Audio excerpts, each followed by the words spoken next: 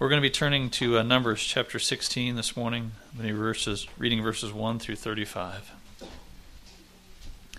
Now Korah and the son of Izhar, son of Kohath, son of Levi, and Dathan and Abiram, and the sons of Eliab, on the son of Pereth, sons of Reuben, took men.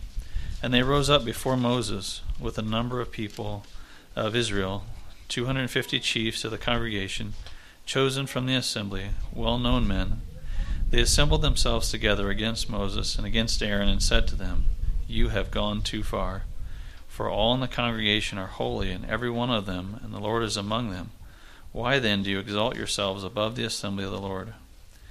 When Moses heard it, he fell on his face, and he said to Korah and all his company, "In the morning the Lord will show us who is his, and who is holy, and will bring him near to him. The one whom he chooses will bring near to him.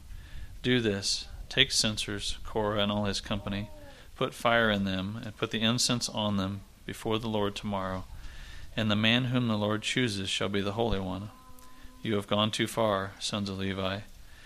And Moses said to Korah, "Hear now, you son of Levi, is it too small a thing for you that the God of Israel has separated you from the congregation of Israel, to bring you near to himself, to do service in the tabernacle of the Lord, and to stand before the congregation to minister to them, and that he has brought you near him, and all your brothers and the sons of Levi with you? And you would seek the priesthood also? Therefore it's against the Lord that you and all your company have gathered together. What is Aaron that you grumble against him?" And Moses sent them to Dathan and Abiram, sons of Eliab, and they said, "We will not come up. Is it a small thing that you have brought us up out of a land flowing with milk and honey, to kill us in the wilderness, that you must also make yourself a prince over us? Moreover, you have not brought us into the land flowing with milk and honey, nor given us an inheritance of the fields and vineyards. Will you put out the eyes of these men? We will not come up." And Moses was very angry and said to the Lord, "Do not respect their offering. I have not taken one donkey from them, and I have not harmed one of them." And Moses said to Korah, "Be present, you and all your company, before the Lord, you and they, and Aaron tomorrow. And let every one of you take his censer and put incense in it, and every one of you bring before the Lord his censer, 250 censers. You also, and Aaron in each his censer." So every man took his censer and put fire in them and laid incense on them and stood at the entrance of the tent of the meeting with Moses and Aaron.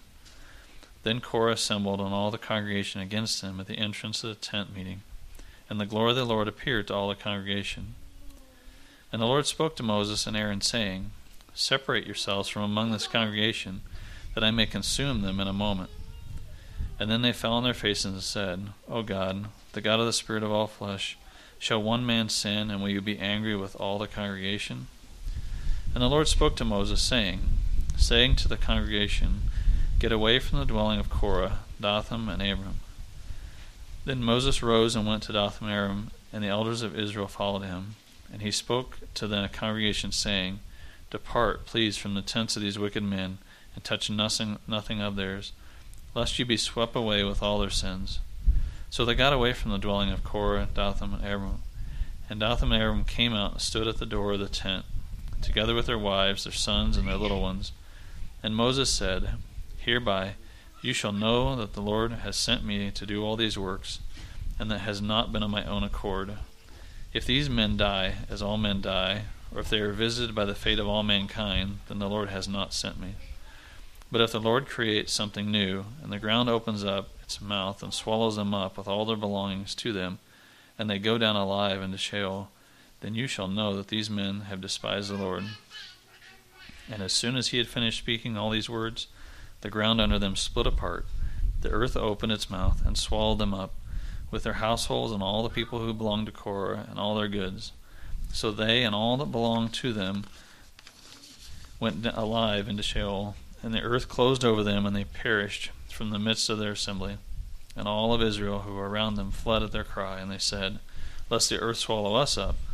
And the fire came out from the Lord and consumed 250 of the men offering incense. You may be seated.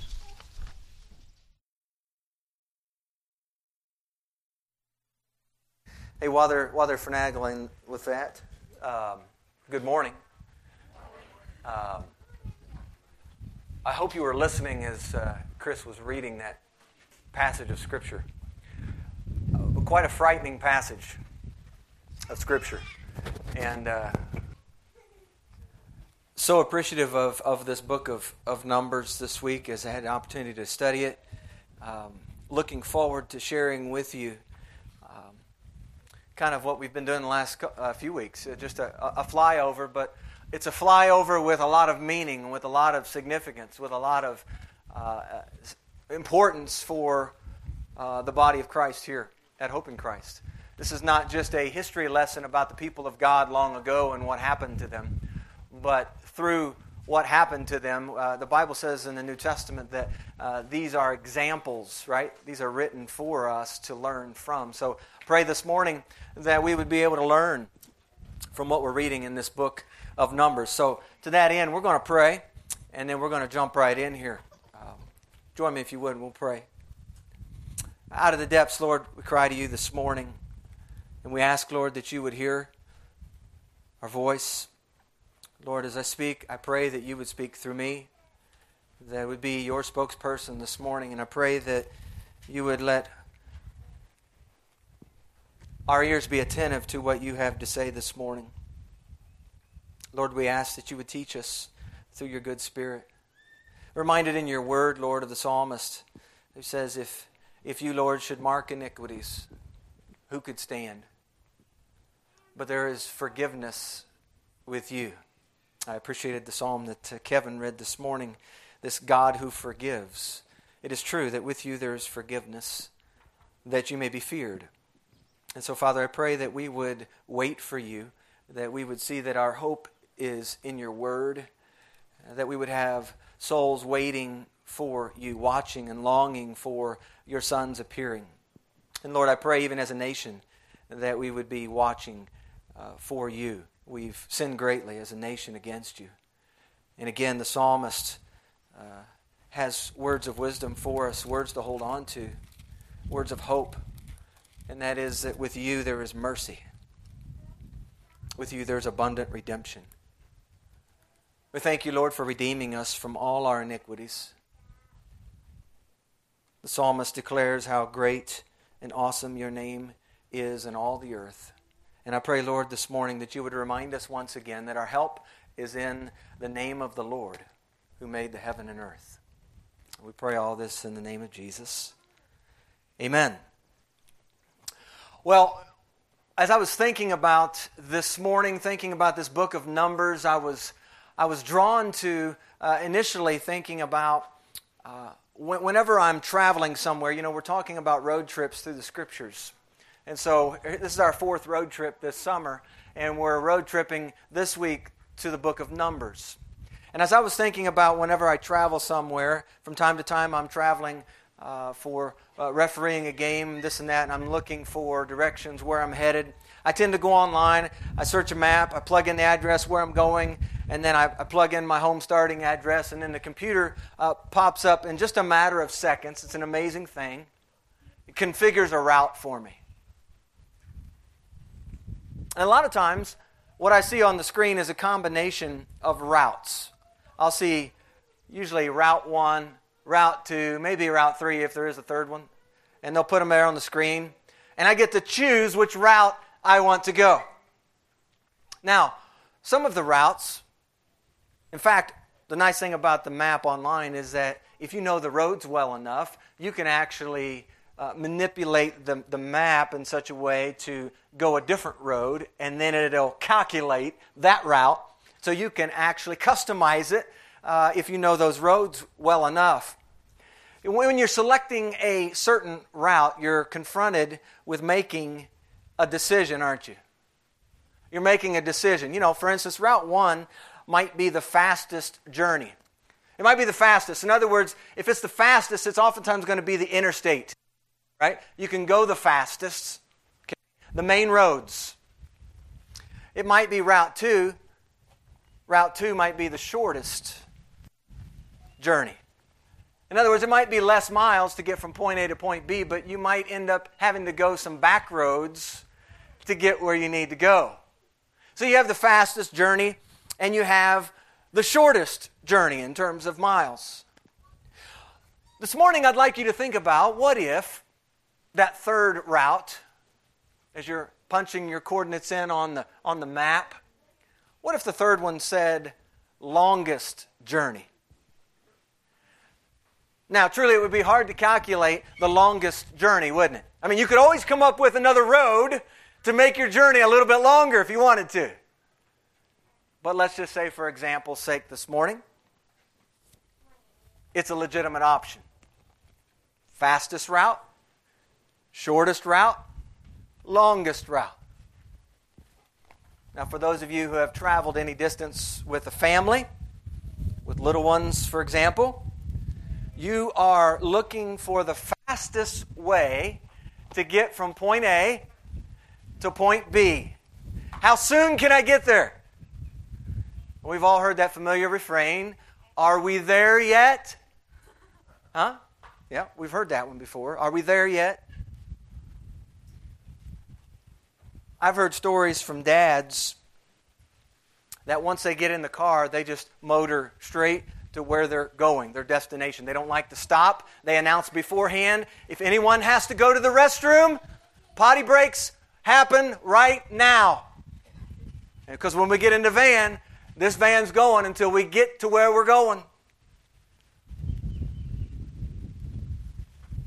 Can you imagine choosing the longest route? I mean, on those options, can you imagine choosing? I mean, who chooses the longest route? I was just thinking about this week as I'm reading and studying the book of Numbers. I mean, fastest or shortest are the most familiar options. Many of us take one of those two options, but the longest route, there's not too many of us here, I believe, that are interested in seeing how long it takes to arrive at our particular destination. Amen? We're not too interested in how long it takes. We want to get there. Well, as you open up the book of Numbers, you are 1 year, 2 months removed from their departure from Egypt, right? Exodus was the departure from Egypt. Numbers opens up, and that's where we are. We're 1 year, 2 months removed from their leaving Egypt. And the people of God are making preparations to journey to their intended destination, this land promised by God through the patriarchs Abraham, Isaac, and Jacob. In the long-awaited land, flowing with milk and honey. That's the destination for God's chosen people. Well, map calculations tell us that the trip from the wilderness of Sinai to the plains of Moab, the journey is approximately 2 weeks. About 2 weeks. Now, that would have been the fastest route, perhaps. Roads were somewhat limited back in the day. They didn't have too many options for rerouting. I want you to keep in mind that the people of God were traveling not by way of comfort.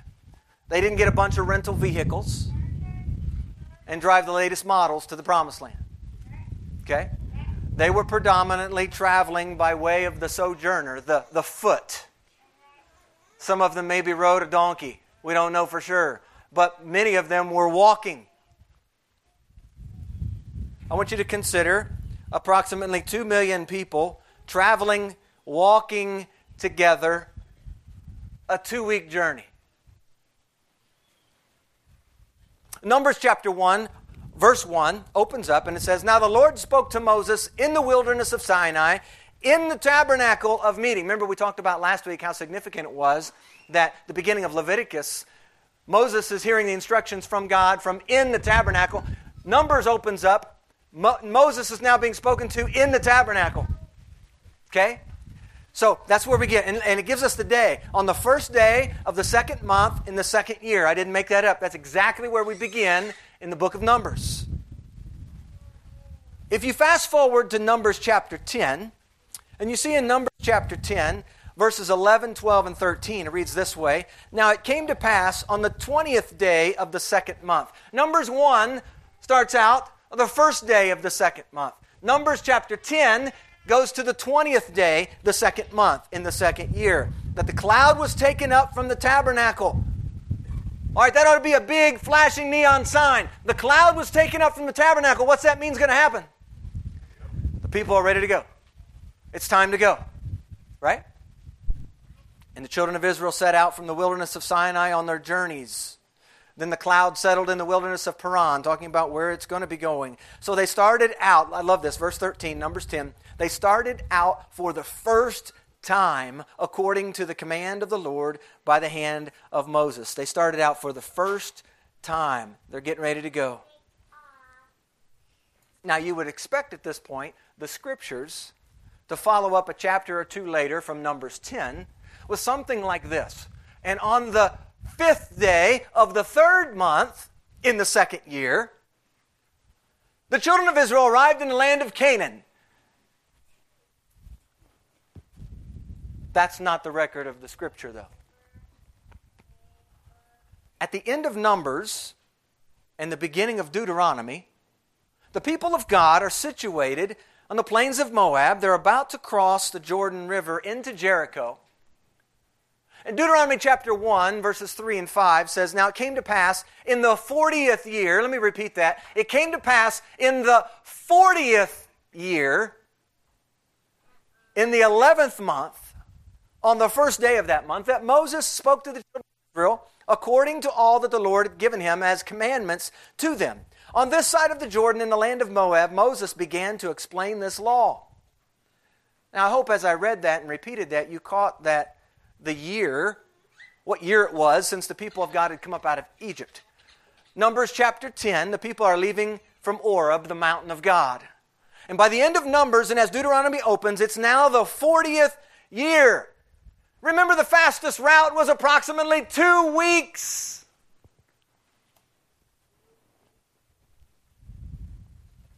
The longest route would no doubt have been what we see here in the Scripture, and that is 40 years. We go from approximately 2 weeks to a journey that lasts 40 years. Imagine that, church. 2 weeks, 40 years. Which route are you going to choose? If you have the choice, which of those are you going to choose? It is true that some of our journeys in this life are specifically coordinated by God. In other words, there's no rerouting that's going to alter the path God is blazing for you. And we see this in the life of Moses. Moses is rerouted to Egypt early on. He's rerouted then to Midian for a number of years. And then he's rerouted back to Egypt before leading God's people through the wilderness to the plains of Moab. All of our ways are directed by God. The truth of the Scriptures is this, church. God knows all things. There's nothing that escapes His notice. He is sovereign over the affairs of all men. And yet the Bible also teaches that our decision-making, walking with God according to the commandments of His Word, or walking apart from God, forsaking His commandments, decision-making plays a critical role. It impacts the journey itself. It impacts the destination. But it also impacts the sojourner, the one who's making the trip.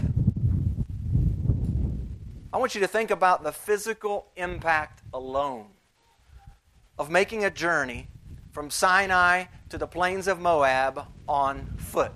2 weeks of traveling would wear you out. 2 weeks on foot would wear you out. Imagine 40 years of traveling in circles in a wilderness. What was it, church, that postponed the arrival to the promised land? In a word, what would we say? Disobedience, unbelief, rebellion. Could we not also say poor decision making? Numbers chapter 13, verses 1 and 2. The Lord spoke to Moses, saying, Send men. Verse 2 says, these men that were going to be sent, these were leaders. Take a note of that, asterisk. These men who were sent to spy out the land, these were leaders of the people. Send men to spy out the land of Canaan, which, here's the key phrase, which I am giving to the children of Israel. I'm giving this land to the children of Israel. Now, Deuteronomy chapter 1 recounts this period in Numbers 13 and 14. Deuteronomy, as we'll see next week, is a history in many regards. I love some of the detail that's in Deuteronomy 1 about this passage in Numbers 13 and 14.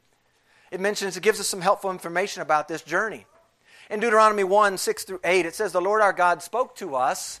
Moses is speaking to the people about God at that time, speaking to them at the mountain in Horeb. And he said, you've dwelt long enough at this mountain.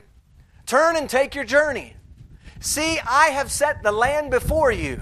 Go in and possess the land, which the Lord swore to your fathers, to Abraham, Isaac, and Jacob, to give to them and to their descendants after them.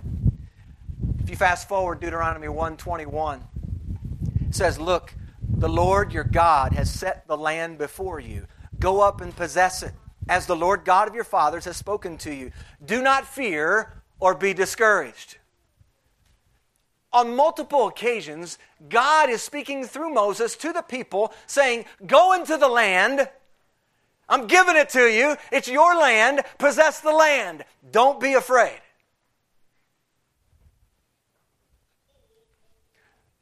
Deuteronomy 1:22 says something very interesting as an added detail to the account.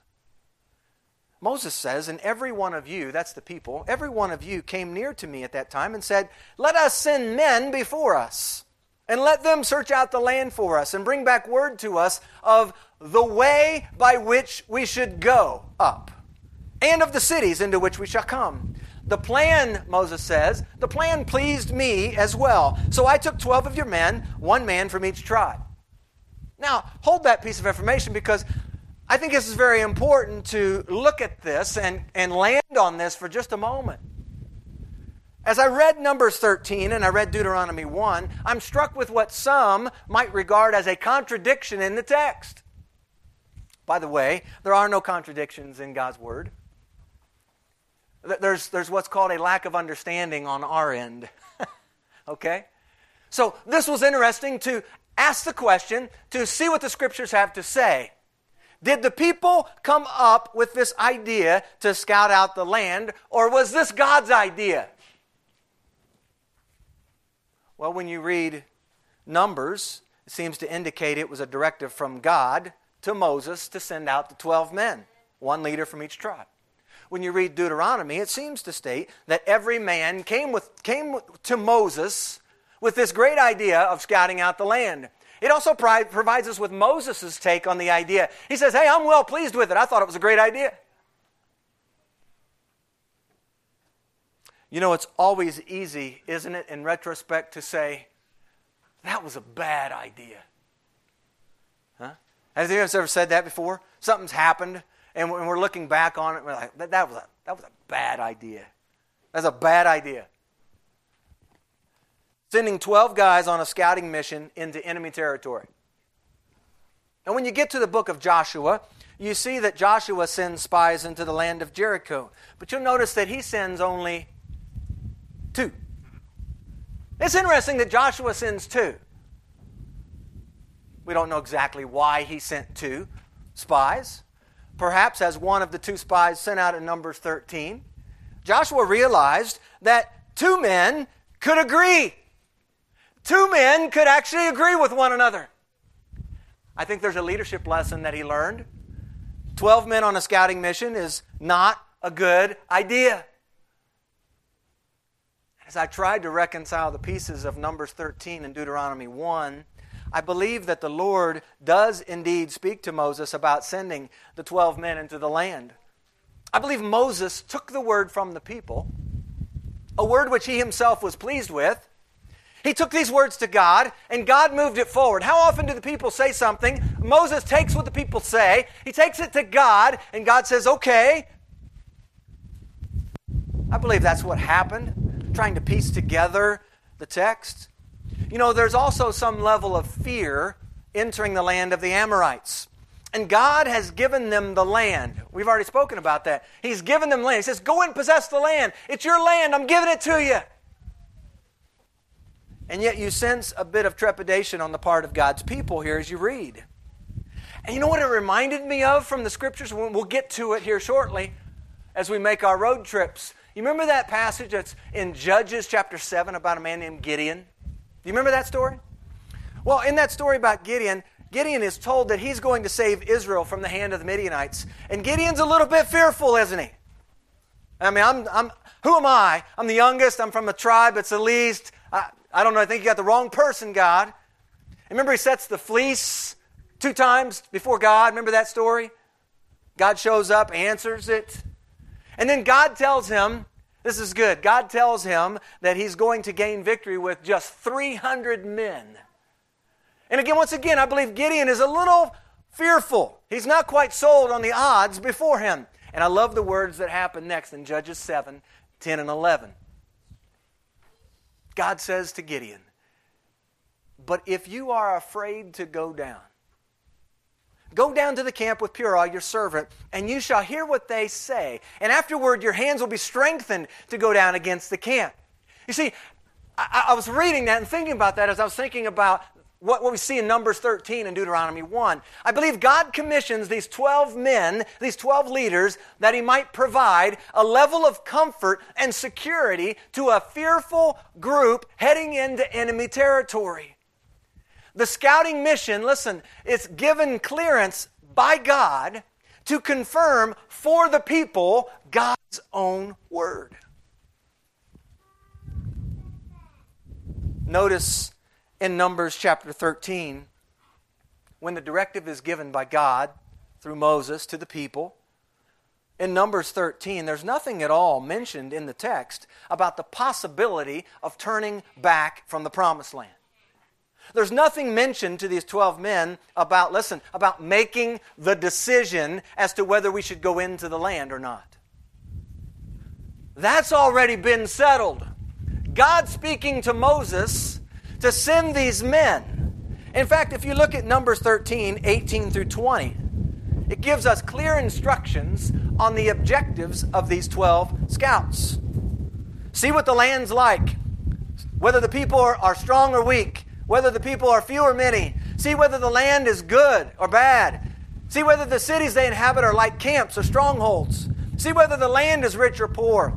See if there's any forest there or not. That's the criteria. It's not, hey, I'm sending you 12 to make a decision as to whether we're going to enter the land or not. That wasn't even part of the equation. None of these instructions in Numbers 13, 18 through 20 has to do with decision making for the entire camp of Israel. Perhaps that's the rub. Decision has already been made by God. His people are going in, just as promised. You know, I spent some time on this because the reroute to the promised land was no small matter. God said it was time to move from the mountain of Sinai. God said that His people were being given the land. God said they were going to go in and possess it. He had given it, He promised it to them. So however it all came together in the end, we know what God said about this land of promise. And we know the end result of the 12 spies who returned from surveying the land over 40 days. This book of Numbers is oftentimes referred to as wilderness wanderings, right? Wilderness wanderings. If you were going to summarize the book, you might just put down wilderness wanderings. That's a good label for it. We think about wilderness and we think about desert. We think about dry land. Thus the cry on many occasions for water. Right? When we think about the word wanderings, what's that conjure up? It implies a sense of aimlessness. No goal in mind, no real objective. We're just wandering. Think about someone wandering around. They're wandering. These are the wilderness wanderings. Think about 2 million people wandering. Aimless. The children of God logged some unnecessary miles in their journey. That's really the subtitle of this message. Unnecessary miles in life's journey.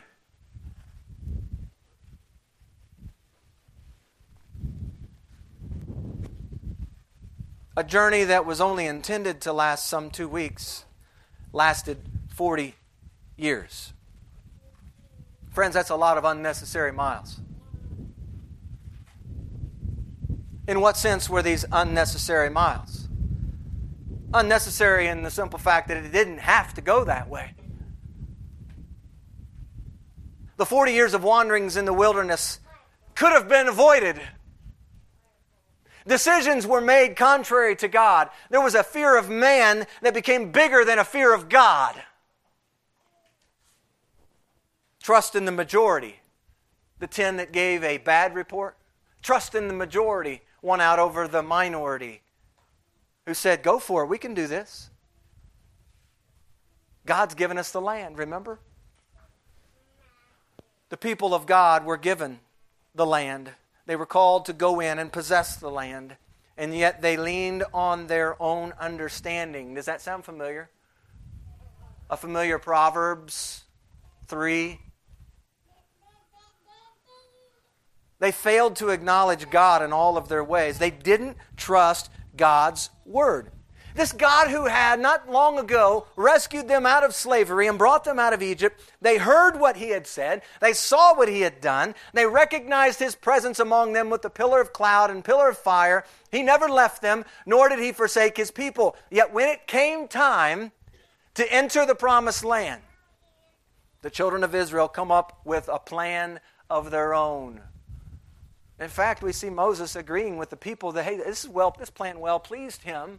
I don't know that Moses necessarily saw what was coming on the back end of it when these guys came back from their 40-day spying trip. You know, it led me to believe and wonder what kind of dialogue happened amongst these 12 spies that were sent out.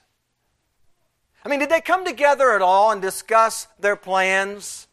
Did they pray about what they were going to say to Moses and the people? Did they think at all about how the report would further frighten the people or help bolster their faith in this God of heaven? You get the idea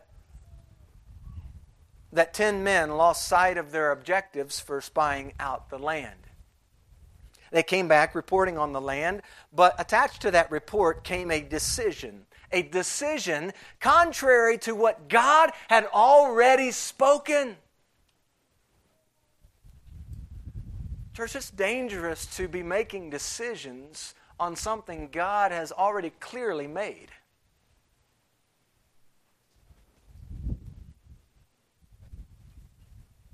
Praise God, there were 2 men, Joshua and Caleb, who said, go for it. They returned, go for it. In fact, we hear their words in Numbers 14, 8 and 9. Listen to their words. They're trying to encourage the people. They're trying to get the people to go the right way, the way that God had wanted them to go. And they said, if the Lord delights in us, then He will bring us into this land and give it to us. Only do not rebel against the Lord, nor fear the Lord, or fear the people of the land. Their protection has departed from them, and the Lord is with us. Joshua and Caleb said this. The Lord is with us. Do not fear them. Unnecessary miles. Wandering in the wilderness for 40 years. Think about all the preparations involved before Israel leaves Sinai in Numbers chapter 10. They take a census of all the fighting men in chapter 1, the book of Numbers, right? It starts with a census in chapter 1, and we see another census takes place in Numbers 26, okay?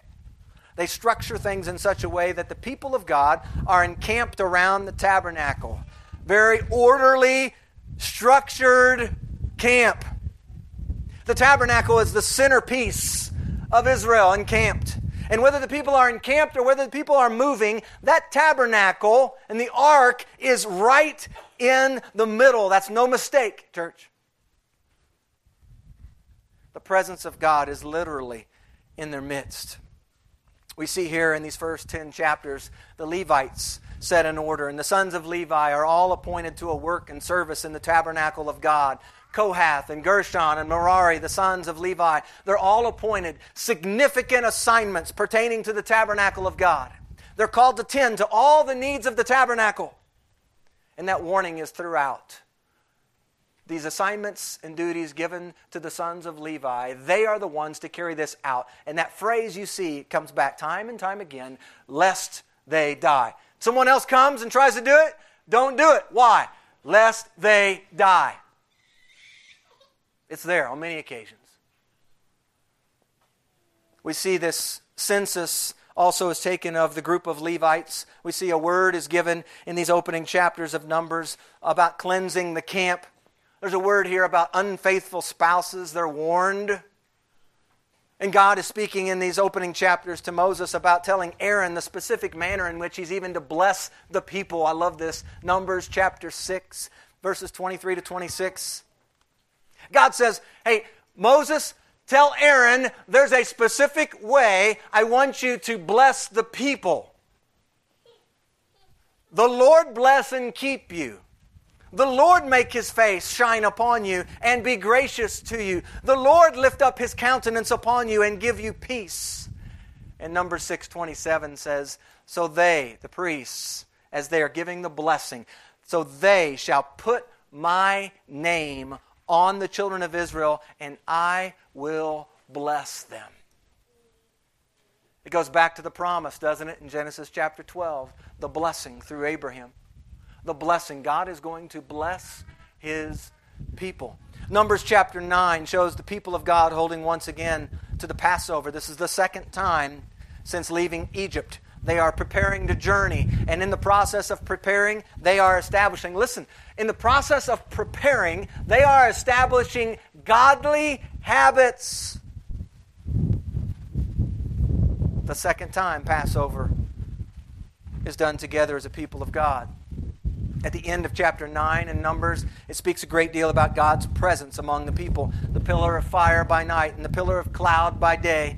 Decision-making for the people of God would be predicated upon the command and charge of the Lord, indicated by a cloud in the sky that stayed put or moved on. Numbers 9:23 says, at the command of the Lord they remained encamped, and at the command of the Lord they journeyed. They kept the charge of the Lord at the command of the Lord by the hand of Moses. Numbers chapter 10 tells us that they prepared themselves by making 2 silver trumpets. And these were used to gather the congregation together, to direct movement, a call to war, and a sound of gladness during the feast days. People are getting ready. Preparations are being made. And really that's what we have here in Numbers 1 through 10. In Numbers 1 through 10, I'd like you to think about Numbers 1 through 10 in this way. Numbers 1 through 10, order. We see here in the book of Numbers, there's order provided for us and provided for the people of God in these first 10 chapters. Once the people of God start out for the first time, Numbers 10, it's as though they've lost sight of their preparations that they've been making. They begin their journey, but forfeit belief in their God who had rescued them out of Egypt.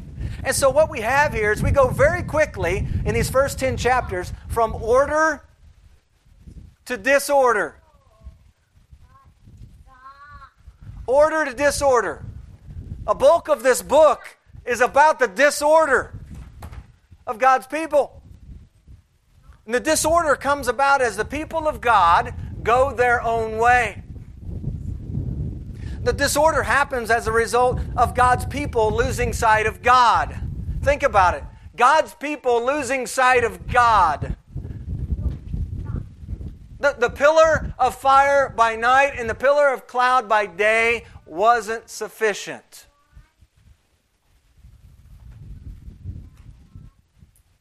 Now, we may not have today a pillar of fire, a pillar of cloud during the day, but church, we have His Word. Amen? We've got His Word. If you are in Christ, you have the Spirit in you. And the Spirit in you is leading you in the right way, always. Always leading you in the right way. The Spirit in you is always leading you to the truth in Christ Jesus.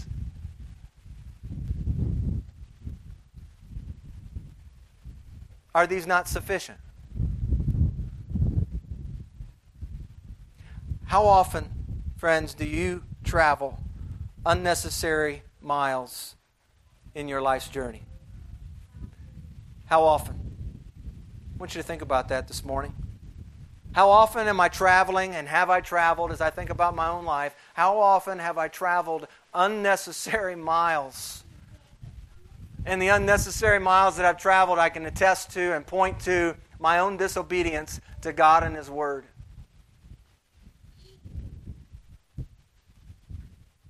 Well, this disorder here in 11 through 25, it manifests itself in a lot of different ways, and I just would like to give you a few examples. I'm going to give you some C's. They all start with C. Be helpful for you to remember. I'm not going to take the time to write them on the board, but you can listen as I go through them. Some helpful handles to remember the disorder. And the first one is complaints. Complaints in chapter 11 of Numbers.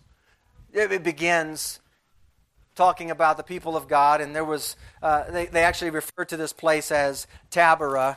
Taberah means burning. The people are complaining, and it displeased the Lord, as it always does.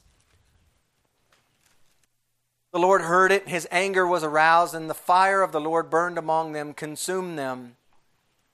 Moses prays, and the fire is quenched. The place is called Taberah because the fire of the Lord had burned among them. They're complaining. They haven't gotten very far on their journey, have they? They left in Numbers 10, the beginning of Numbers 11, wah, wah, wah. Fire comes out from the Lord. Punishment for disobedience. You keep reading Numbers chapter 11. Here's the next C. Cravings. Cravings. In 11:4, the mixed multitude who were among them yielded to intense cravings. Who will give us meat to eat? We remember the fish we had in Egypt and all the good food in Egypt. But now our whole being is dried up. There's nothing at all except this manna before our eyes. Listen to what they're saying. There's nothing at all except what God gave to us. Didn't God provide the manna? And they are complaining about the very thing God had blessed them with. These cravings, by the way, they named this place Kibroth Hattaavah, which means graves of craving. Because you see, God poured out His mercy. He hears what they're crying out for, and He gives them quail beyond measure.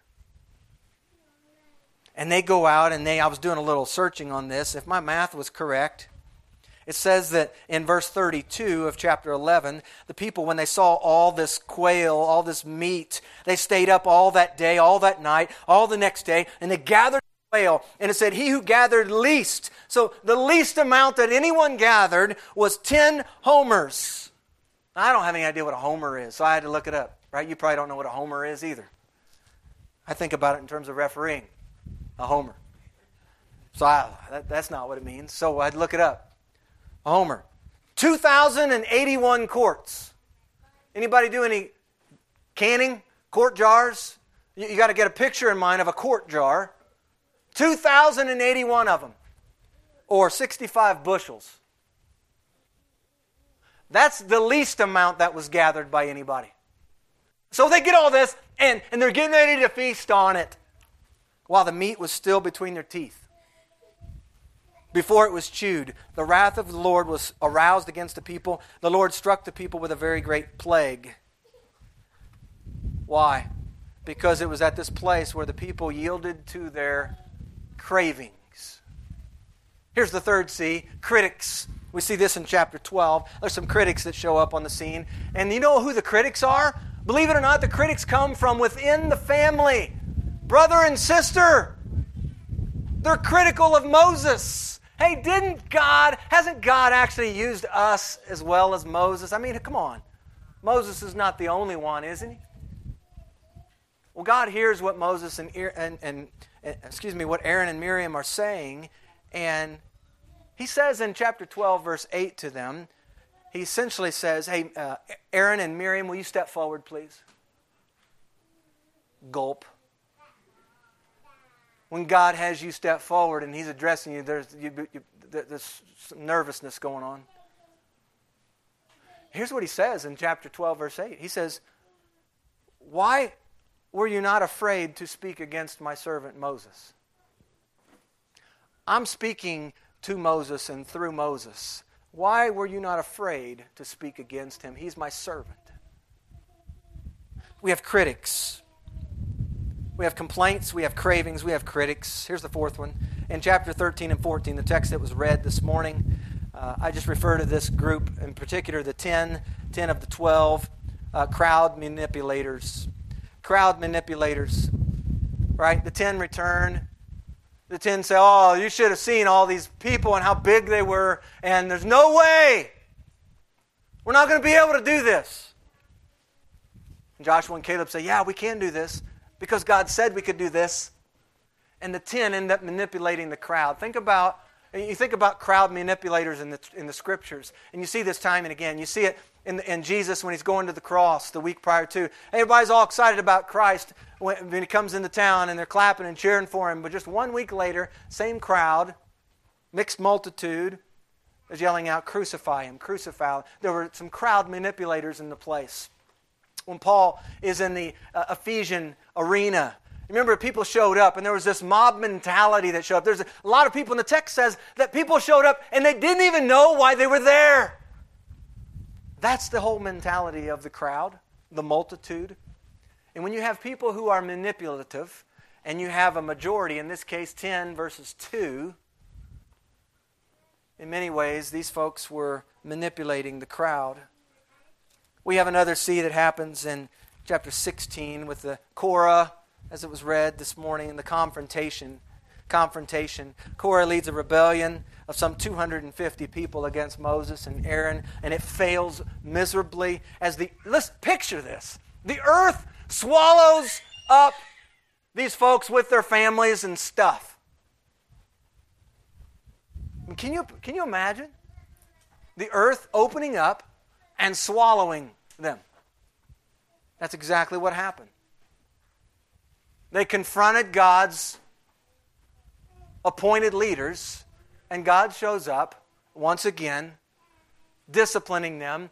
This disorder shows itself once more. In chapter 16, the same chapter, I'll repeat one of the C's because it shows up again, and that's complaints. Complaints. We see in verse 41, on the next day, this is after these folks just got swallowed in the earth. You think that might have got their attention. But on the next day, all the congregation complained against Moses and Aaron. You've killed the people of the Lord.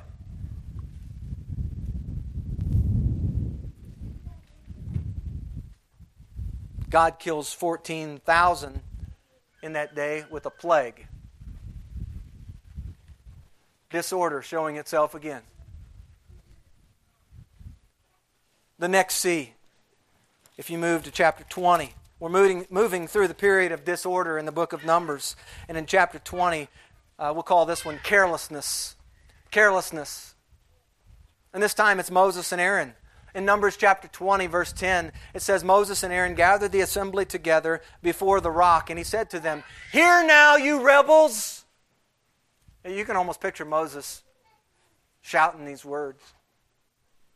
Must we bring water for you out of this rock? And Moses goes on to hit the rock twice. Now the instruction by God was to speak to the rock, not to hit it, and surely not to hit it twice, but to speak. Moses hits it twice with his rod.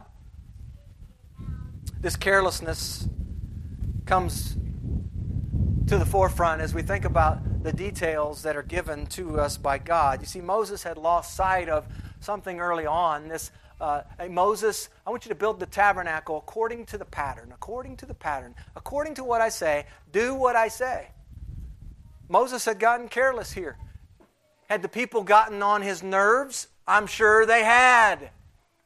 Does that dismiss or give us an excuse for disobeying God, though, I would ask? No. When God speaks, it's incumbent upon us to listen and do exactly what He says to do. Chapter 21 is the sea that I labeled cold-hearted. The text says that they were, in fact, very discouraged. They weren't able to pass through Edom, and so they're skirting around Edom, going by the way of the Red Sea, verse 4, chapter 21, and the soul of the people became very discouraged along the way. And what we see here is the people are going back to that same old pattern of harping about their lack of food and lack of water. You fast forward to Numbers 25, the last chapter of this disorder, and we see what I call covenant breakers. It's even while waiting in the plains of Moab that the people of God forsake God's commandments by committing harlotry with the women of Moab. What's the result? 24,000 people died. 24,000 people died as a result of joining to the gods of the Moabites and the women there. So it's quite a gallery of disorder, is it not? The remaining chapters in 26 through 36. We have order, we have disorder, we have reorder. Reorder. Pretty simple handles to remember the book. But these remaining chapters reorder the nation of Israel, and you see preparations being made once again. This time preparations are being made to cross the Jordan into Jericho. Preparations, in fact, we point to preparations being here and here. And in the middle of the preparations, what we have, someone said, and I like this, I thought this fit really nicely. Bookends of preparation, in the middle we have a postponement. Preparing for something and it gets postponed. It got postponed for how many years, church? 40 years. From order to disorder to reorder. Now the reorder begins with another census. So when you get to Numbers 26 and you see that second census, it's there for a reason. Because when you get to Numbers 26, by the time you get to Numbers 26, that whole generation that God had promised was going to be wiped out, it's now gone. So the whole generation is gone. So what now has to happen? Well, we're going to count the number of people again because that whole generation is gone. In fact, Numbers 26, 64 and 65 says, "But among these that there was not a man of those who were numbered by Moses and Aaron the priest when they were numbered with the children of Israel in the Sinai wilderness." All right, Moses and Aaron, that's our key. There was a census taken back in Numbers 1, Moses and Aaron. The census here in Numbers 26 is taken by Moses and Eleazar. Eleazar is Aaron's son. For the Lord had said to them, "They shall surely die in the wilderness." So listen to what the text says. There was not a man of them left, that generation, except Caleb and Joshua. So the reordering becomes necessary since a whole generation now has died out. Instructions of the daily offerings and offerings to bring for each of the feasts. Instructions regarding the vows. Settling the 2.5 tribes on the east of the Jordan. That happens at the end in this reordering section. We see preparations for battling the Midianites. The reorder section of the text has a helpful chronicling of the journey of Israel. If you want to find out all the stops along their journey on the wilderness wanderings, turn to Numbers 33. It's as though Moses is writing a journal. God is giving him these starting points. In fact, that's what he calls it. Now, Moses wrote down the starting points of their journeys at the command of the Lord. And these are their journeys according to their starting points. That's Numbers 33, verse 2. So the reorder includes defining the allotment of land per tribe. And essentially they said the bigger the tribe, the more land that tribe was going to be allotted. Okay? In the reordering, it also includes the boundaries of Canaan itself. So the people knew the north, south, east, west borders of Canaan. It listed the leaders who were going to help with the task of dividing the land.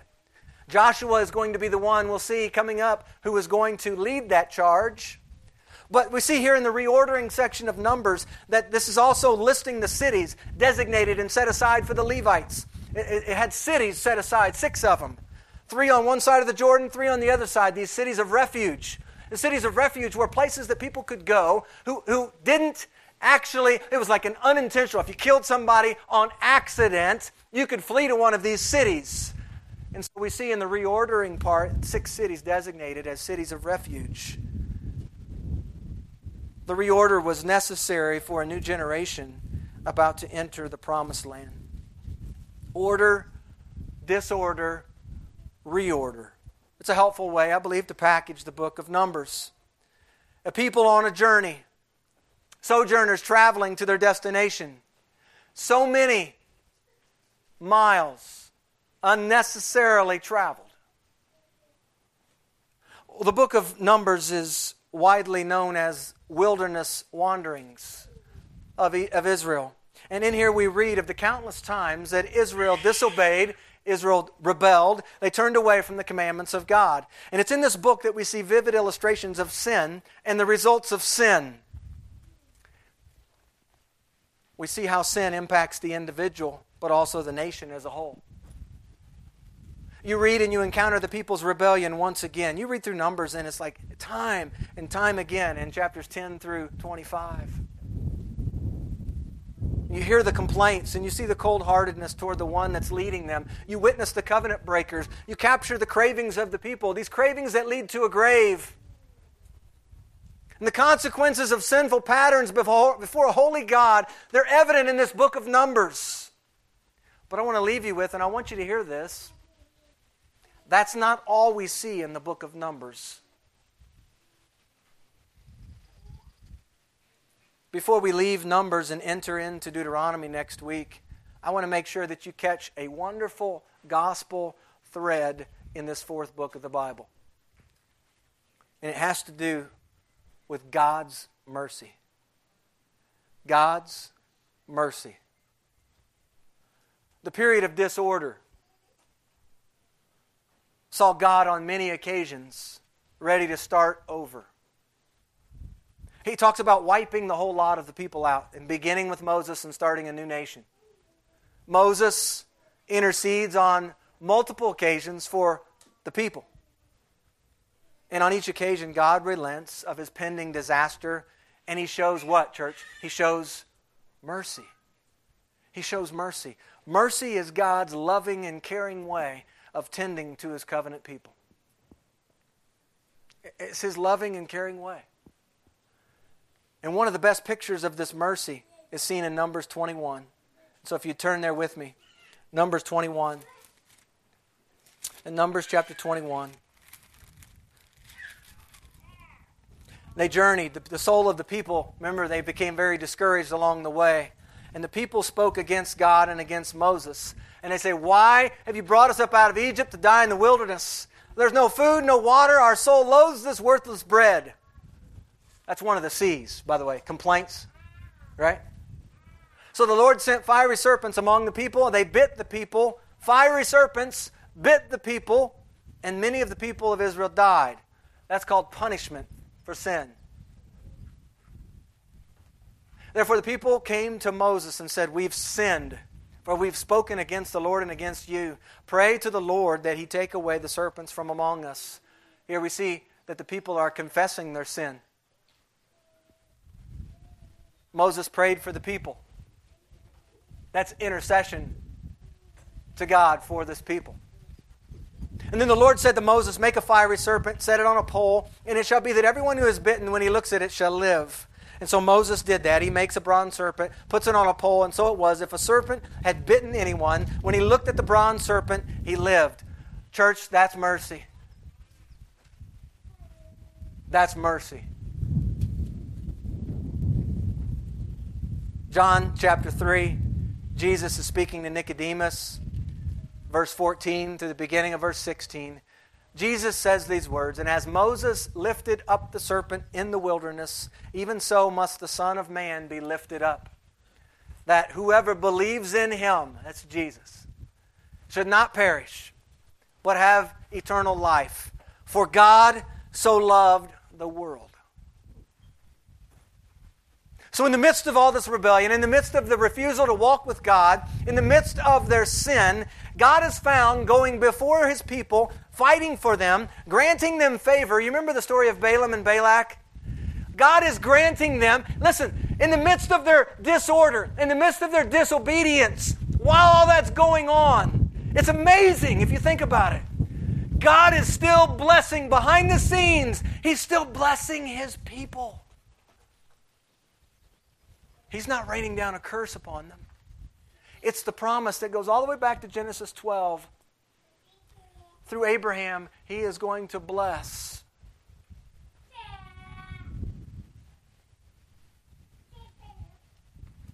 Blessing of God is upon a people that is unfaithful to Him. In Deuteronomy 1, verses 31 and 33, Moses tells the people that it was in the wilderness where you saw how the Lord your God carried you. As a man carries his son. I love the description. It was while you were in the wilderness that you saw how God carried you as a man carries his son in all the way that you went until you came to this place, to the plains of Moab. He showed you the way you should go. The book of Numbers is summed up. As I was reading and looking at text this week, I was drawn to a passage in in Romans chapter 11, verse 22.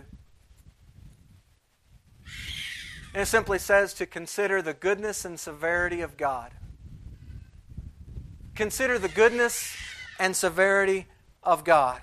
The severity of God is seen in the book of Numbers as the wrath of God, God's justice brought about on account of sin, and punishment that oftentimes resulted in the form of a death sentence. But the goodness of God, listen church, the goodness of God is predicated on His great fatherly love toward us. The goodness of God is what leads us to repentance. His goodness extends grace our way. His goodness results in favor and blessing even when we don't deserve it. His goodness comes in the form of faithfulness. He's faithful even when we're unfaithful. He is good, the psalmist says, and does good. The Bible says that the Lord is merciful and gracious, slow to anger and abounding in mercy. He will not always strive with us, nor will He keep His anger forever. He has not dealt with us according to our sins, praise God.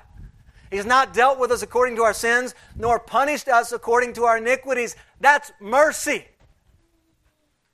For as the heavens are high above the earth, so great is His mercy toward those who fear Him. Church, we leave the children of Israel on the plains of Moab as Numbers closes. Sin in the camp is dealt with. Many lives are lost as a result. What would have been a 2-week journey becomes a whopping 40-year journey. Lots of unnecessary miles are logged wandering in the wilderness. There's one less generation now on the scene. Sin pronounces a 40-year death sentence on the children of God. For the wages of sin is what? It's death. And yet in spite of it all, God has not gone anywhere. You know the song we sing, God is so good? It's not just a trite children's song. He truly is good. This morning I would ask for you to consider the goodness and severity of God. You see, both are needful in our understanding of who God is. Both are clearly seen as we journey through the book of Numbers. And by the way, the gospel is good news for the whole world, because it's only in the gospel where your disorder can be reordered by God through a relationship with Jesus Christ. It's only in the gospel where your disorder can be reordered. Only through the gospel. Only through the good news. You see, God is a God of order. We see that all the way from the creation period. He's a God of order. Man brings disorder through his sin. But God in His mercy and grace reorders what's been out of order and makes something beautiful out of our brokenness. He's the one who makes something good out of all of our confusion. In fact, I thought it appropriate as we conclude to just sing those choruses together. God is so good. God is so good. God is so good. He's so good to me. Something beautiful, something good. All my confusion, He understood. All I had to offer Him was brokenness and strife, but He made something beautiful out of my life.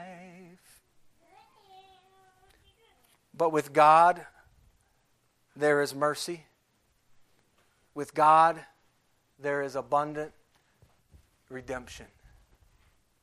Amen? Let's pray. Thank you, Lord, for being a merciful Heavenly Father. That even in the midst of our disordering, wandering ways, in the midst of our sin, Lord, You are still there. You meet us. You pick up our pieces and You reorder us. Father, we thank You for how merciful You are. You don't give us what our sins deserve, the Bible says. And for that, we just want to say thank You this morning. We are a needy people in so many ways. We read the C's as we talked about them this morning in the period of disorder in the lives of the people. And Lord, we can find ourselves in many of those places, complaining, being critical, having a cold heart towards someone or something, confronting someone else or confronting You, challenging Your ways, coming to the table with our own ways of doing things and foregoing Your plan, foregoing what You've already said. I thank You that You're a God of order. You're a God of structure. You're a God who loves us in such a way that You have set in place laws and commandments for us to follow for our good. And I pray, Father, for this church, Lord, that we would be intentional about walking in Your ways, that we would learn the examples from the Scriptures and see the ramifications of sin. The ramifications of turning from You and turning from Your Word. And Lord, I pray in our lives, these journeys in our lives that you set before us, Lord, that we would not log unnecessary miles. Lord, I realize there are going to be trials and hard times that people are going to work through and go through. And You would have us grow and mature through those periods. But Lord, I also pray that we would keep ourselves in the decisions we make, that our decision making would be in accordance to Your Word to keep us from unnecessarily traveling a wrong direction. Thank You for leading us by Your good Word, and thank You for leading us by Your Holy Spirit today. May we walk in accordance to the truth of Your Word, and may we walk as Your Spirit leads us, I pray. In the name of Christ, our great leader. Amen.